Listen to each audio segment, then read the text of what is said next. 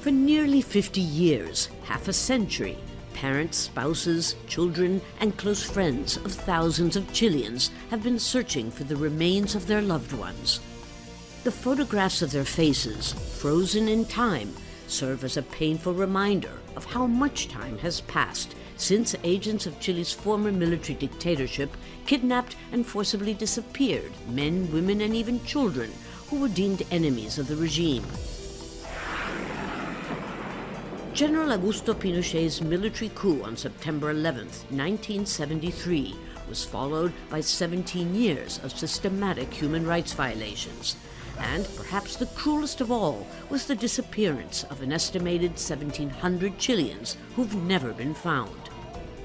Relatives say they need to find their remains to end their long mourning period. Many of them have died waiting. Now, as the country commemorates the 50th anniversary of the coup, left-wing President Gabriel Boric has presented a national plan to search for the disappeared. For the first time, Chile's state, rather than NGOs and human rights organizations, will lead and coordinate the effort to find the missing. President Boric concedes that it will be difficult, but says Chile has the moral obligation never to stop looking for them. As in many countries where the armed forces have committed atrocities against civilians, those who know where the remains of their victims were buried or destroyed have been reluctant to cooperate. Chile's Ministry of Justice and Human Rights is heading the ambitious plan, aware that time is running out. This enormous plaque in Santiago's General Cemetery is a memorial to the disappeared. Their names are listed in alphabetical order. But even now, some names are missing. Many believe that the government's plan to find them is pointless or naive. But is it? Sergio Cordero Vega, Chile's Minister for Justice and Human Rights, talks to Al Jazeera. Luis Cordero Vega, Minister of Justice and Human Rights of Chile, thank you for talking to Al Jazeera. I'd like to start by asking you something that many must be asking themselves. Why, after so long, is the Chilean government launching a plan to find the disappeared? El principal propósito, el objetivo, lo anunció el presidente de la República el año pasado en su cuenta pública. Durante largos años, la sociedad chilena ha descansado en materia de verdad y justicia sobre dos grandes elementos. Uno, comisiones de verdad acotadas en el tiempo, al inicio del retorno a la democracia y unos pocos años después, con leyes de reparación muy específicas. Y lo segundo, acciones judiciales interpuestas por los familiares de las víctimas, especialmente después de la detención de Pinochet en Londres. Y al amparo de esas acciones, el Poder Judicial nombró jueces de dedicación exclusiva que han llevado a cabo las investigaciones penales, que han permitido condenar a los culpables y que han determinado acciones civiles de reparación a favor de las víctimas. Esos jueces siguen aún investigando, esos casos se siguen resolviendo y por lo tanto, si uno tuviera que caracterizar los esfuerzos de verdad y justicia en Chile, los podríamos denominar como parte de una denominada búsqueda judicial, en que la principal responsabilidad ha recaído específicamente en los familiares. Entonces la pregunta es ¿por qué? Entonces avanzar en un plan de búsqueda. La razón fundamental es que hay un imperativo ético de la sociedad chilena. También hay obligaciones internacionales del Estado de Chile, pero sobre todo lo primero, de dejar que esto recaiga exclusivamente en los hombros de los familiares y sea una responsabilidad del Estado permanente. La desaparición forzada de personas es probablemente de los crímenes de lesa humanidad más severos, es aquellos que impide realizar un duelo adecuado, destroza familias, pero también destroza la sociedad. En el caso nuestro, los crímenes de la dictadura son una cicatriz que es mejor tenerla a la vista porque es la única forma y modo en que no solo la memoria permite una garantía de no repetición, sino que tengamos la certeza de que también estamos, en algún sentido, cuidando la democracia en el futuro, ¿no? En un momento, lo que representan esos crímenes es que la sociedad chilena, el adversario político lo transformó en un enemigo, y a ese enemigo sencillamente le degradó la condición humana. Entonces, ¿por qué plan de búsqueda es tan importante? Porque es una manera de que el Estado chileno asuma una labor permanente en esto. I understand that for you also, this must be personal because you also lost family members that disappeared during that period. Sí, bueno, este cargo me ha acercado parte de mi historia personal. Los dos hermanos de mi abuela materna son campesinos detenidos desaparecidos en una localidad en Paine, que eran simplemente campesinos, que no eran ni siquiera dirigentes políticos de nada, y que en los primeros años de la dictadura se produjeron crímenes en esa zona, que es una zona rural, campesina, y que, bueno, la historia de mi familia es una historia distinta probablemente a la de muchos otros. Ese es un duelo que se vivió en silencio, y nada, el destino ha querido que yo esté en este cargo ahora, por eso. Yes, I can imagine. It must be a very strong feeling that you have of responsibility. According to the Rettig report, there are approximately 1,700 Chileans that were forcibly detained and went missing, but I understand there could be many more. Is that right? En estricto rigor, los números que tenemos hasta ahora son números del siguiente orden de magnitud. Aproximadamente nosotros tenemos hasta ahora, de acuerdo a los antecedentes que se han reportado en las comisiones de verdad y en algunas de las investigaciones penales, podríamos estar en torno a 1.100 personas que están en la condición de detenidos desaparecidos y algo más de 300 personas que están en la condición de ejecutados políticos sin entrega de cuerpos. Esas son las cifras que nosotros manejamos hasta hoy, pero lo relevante es que ese número es un número que podría variar. La respuesta es sí, porque plan de búsqueda, que es esta política pública al final del día, ¿en qué consiste en el fondo? Es en su gran objetivo es saber las circunstancias en que esas personas fueron detenidas y hechas desaparecer. Las investigaciones penales lo que han ido sumando son antecedentes y antecedentes, han aportado ciertas líneas de investigación, pero en esa reunión de antecedentes hay muchos que han quedado desplazados porque no fueron utilizados. El primer objetivo es recopilar esa información en un solo lugar, poder sistematizarla y a partir de esa sistematización arrojar nuevos antecedentes. Como nosotros hemos explicado, plan de búsqueda es un mecanismo de doble vía. Es desde plan de búsqueda hacia los jueces y desde los jueces hacia plan de búsqueda. Es decir, yo creo que por eso el primer objetivo del plan de búsqueda es tener conocimiento de las circunstancias en que esas personas fueron detenidas y hechas desaparecer y conocer sus trayectorias.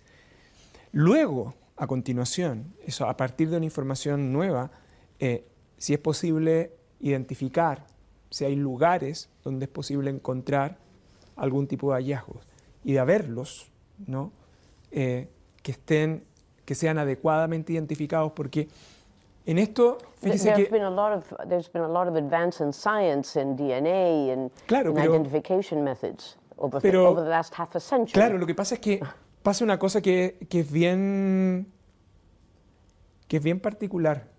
Nosotros hemos desarrollado el proceso de plan de búsqueda con la colaboración de distintos tipos de instituciones y entre otros con el Comité de Expertos de Desaparición Forzada de Personas de Naciones Unidas.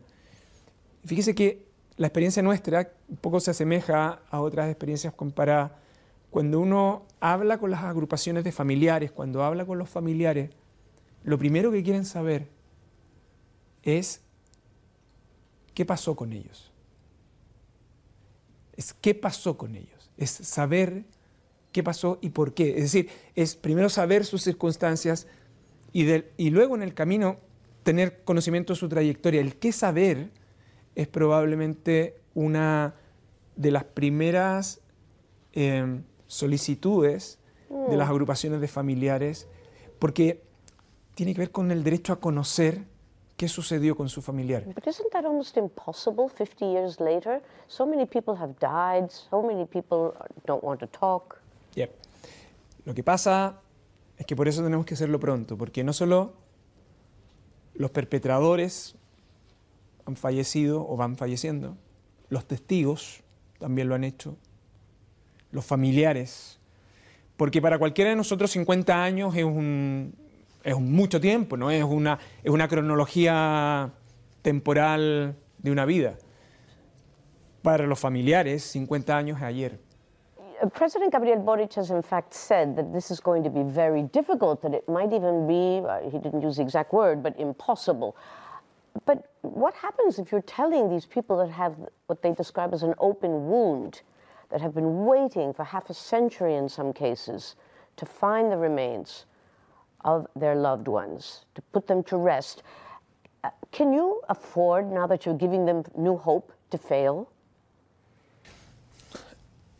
El presidente lo dijo más o menos en estos términos. Es difícil, va a ser dificultoso, pero vamos a hacer todos los intentos. Y al hacer todos los intentos, que sea responsabilidad del Estado. Y fíjese que cuando nosotros hablamos con los familiares, la simple disposición del Estado a hacerlo en serio ya es reparatorio. Sabiendo que hay limitaciones temporales, sabiendo que hay limitaciones de información, pero en algún momento el esfuerzo lo tenemos que hacer. Porque lo que pareciera que es bien relevante es que el proceso de búsqueda de verdad y justicia también es reparador. Y lo primero es que no es solo reparador para los familiares, es también reparador para la sociedad chilena. La única manera que la sociedad chilena tenga relativa claridad de que los hechos ocurridos no solo son reprobables, son graves, lesionaron severamente nuestra convivencia. La única manera de cuidar la democracia futura es que nunca nos olvidemos de que lo sucedió no puede volver a suceder. Eso tiene que ver con la idea del nunca más, pero tiene que ver también con que el proceso de búsqueda es un proceso también de reparación de la sociedad chilena. Well, what I'm going to put to you now is something you probably don't like as Minister of Justice and Human Rights, and that is the fact that whether you like it or not, the people who have the most information about where the remains of the disappeared are members of the military, the perpetrators. Some of them were very young soldiers at the time. They were just following orders. From what I understand, some of them may even be living with terrible guilt. They're not young anymore, but they're afraid to come forward. Are you considering, or could you consider finally granting or proposing an amnesty for these people if they do come forward with verifiable information? Is that an option? No, no es una opción. La amnistía en Chile no es una opción. Lo que sí ha terminado siendo una opción es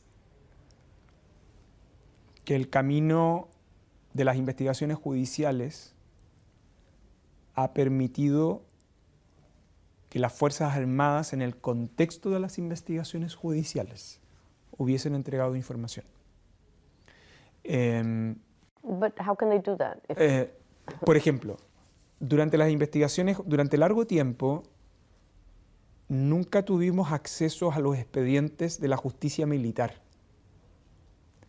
¿Por qué? Porque cuando se produjeron muchos de estos eventos, los primeros expedientes que se abrieron fueron expedientes militares, que habían algunas cosas, luego se cerraron, o bien se aplicaron amnistía. Lo que han hecho los jueces de dedicación exclusiva en materia de derechos humanos es que han pesquisado que mucha de esa información estaba en expedientes militares, en investigaciones penales militares, y han podido acceder a esos expedientes. Toda esta información que se ha ido generando en los últimos años en Chile, y esa información ha ido apareciendo dentro de los expedientes de investigación penal. Lo que nosotros estamos tratando de obtener es sistematizar toda esa información. Ahí ya existen muchos antecedentes que en el pasado no habíamos dispuesto. Por la otra, hay un grupo de ex-conscriptos que en su oportunidad entregó una serie de antecedentes al Ministerio de Justicia hace algunos años, y esos antecedentes, que eran jóvenes precisamente de ese periodo, que permitirían indagar sobre este tema, esos antecedentes se están procesando el día de hoy y están en conocimiento de la justicia para sus investigaciones. Han sido en ese contexto en los cuales nosotros hemos obtenido información. Hay otro tipo de información, porque claro, la pregunta que usted me formula es cuáles son los incentivos para tener nueva información, ¿no? Esa sería como Yes. la pregunta To put it bluntly. obvia. Pero la particularidad del caso chileno, a diferencia de otras experiencias en distintas partes del mundo, es que hay mucha evidencia judicial que se ha levantado. O sea, la búsqueda judicial en Chile ha permitido recopilar una gran cantidad de información con ese fin. Y en consecuencia, incentivos del modo que usted me plantea no están dentro de las alternativas que nosotros tenemos evaluado para el funcionamiento del plan de búsqueda. If what you're saying is so, then why has it taken so long? The information is there. This country has been, the democracy returned to Chile back in 1990. There are people who are dying. There are only 2 mothers left of all the hundreds and hundreds have disappeared. They've died now. They're the wives, the children, the nephews, the friends. But it seems almost irresponsible to have advanced so slowly. Why have other governments left it aside? Lo que pasa es que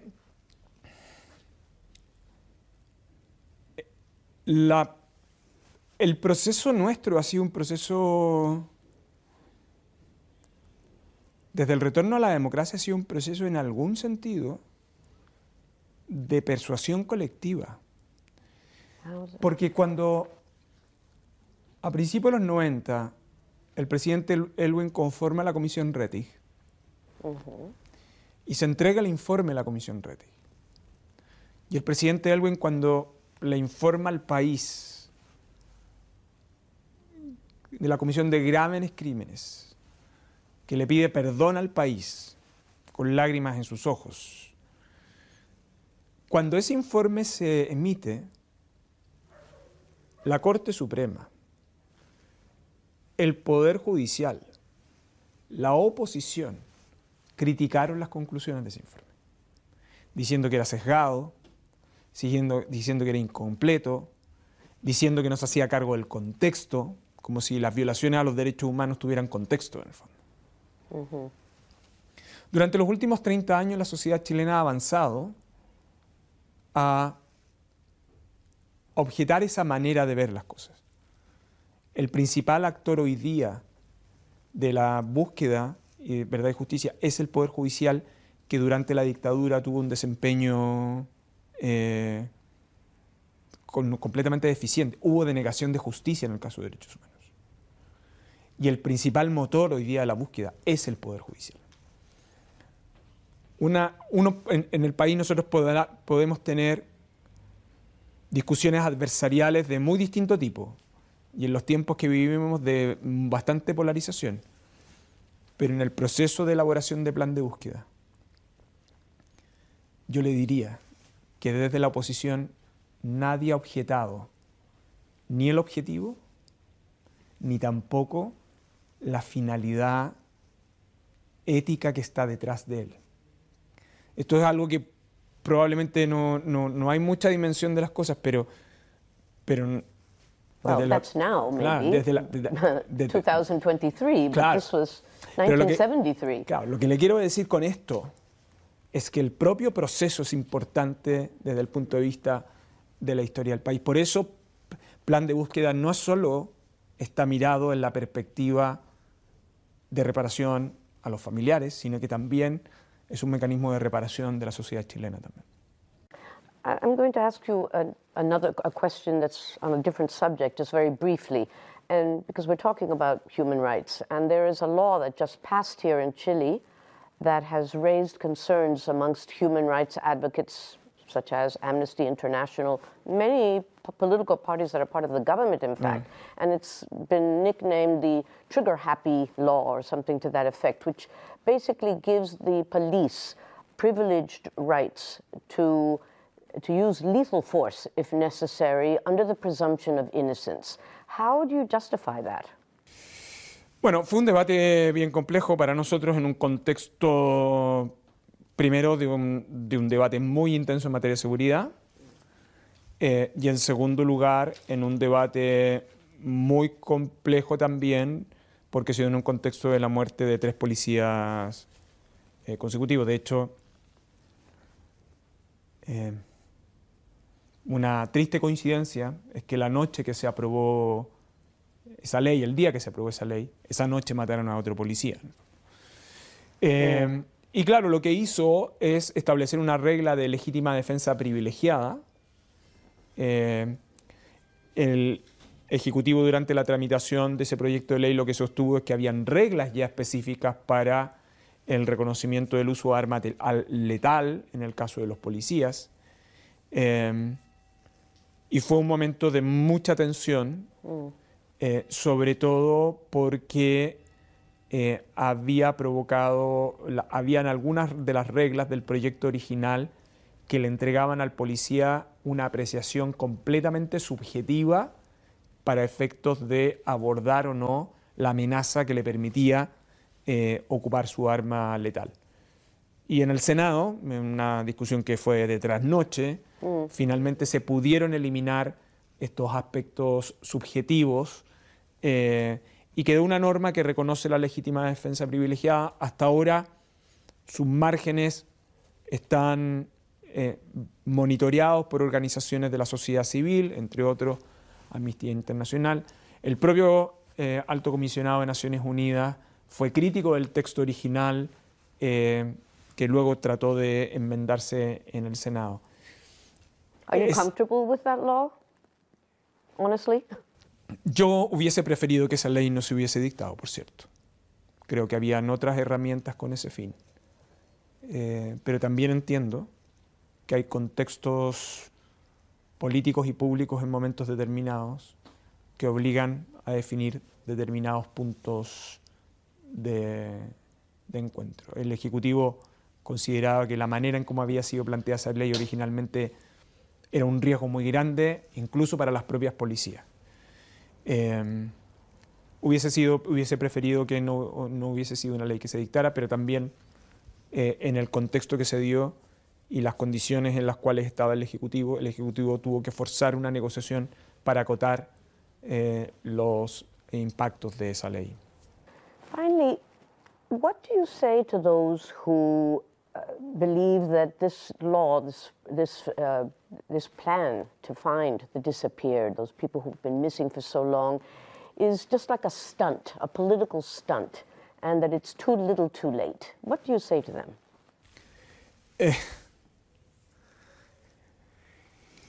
Bueno, yo diría que nunca es tarde. Y nunca es tarde porque en los tiempos que vivimos, tener presente la inhumanidad es muy relevante para sostener la democracia futura. Lo peor es el olvido y la memoria no es mirar al pasado. La memoria es una manera de proyectar el futuro. Luis Córdoba Vega, Chilean Minister of Justice and Human Rights, thank you for talking to Al Jazeera. It's been a pleasure.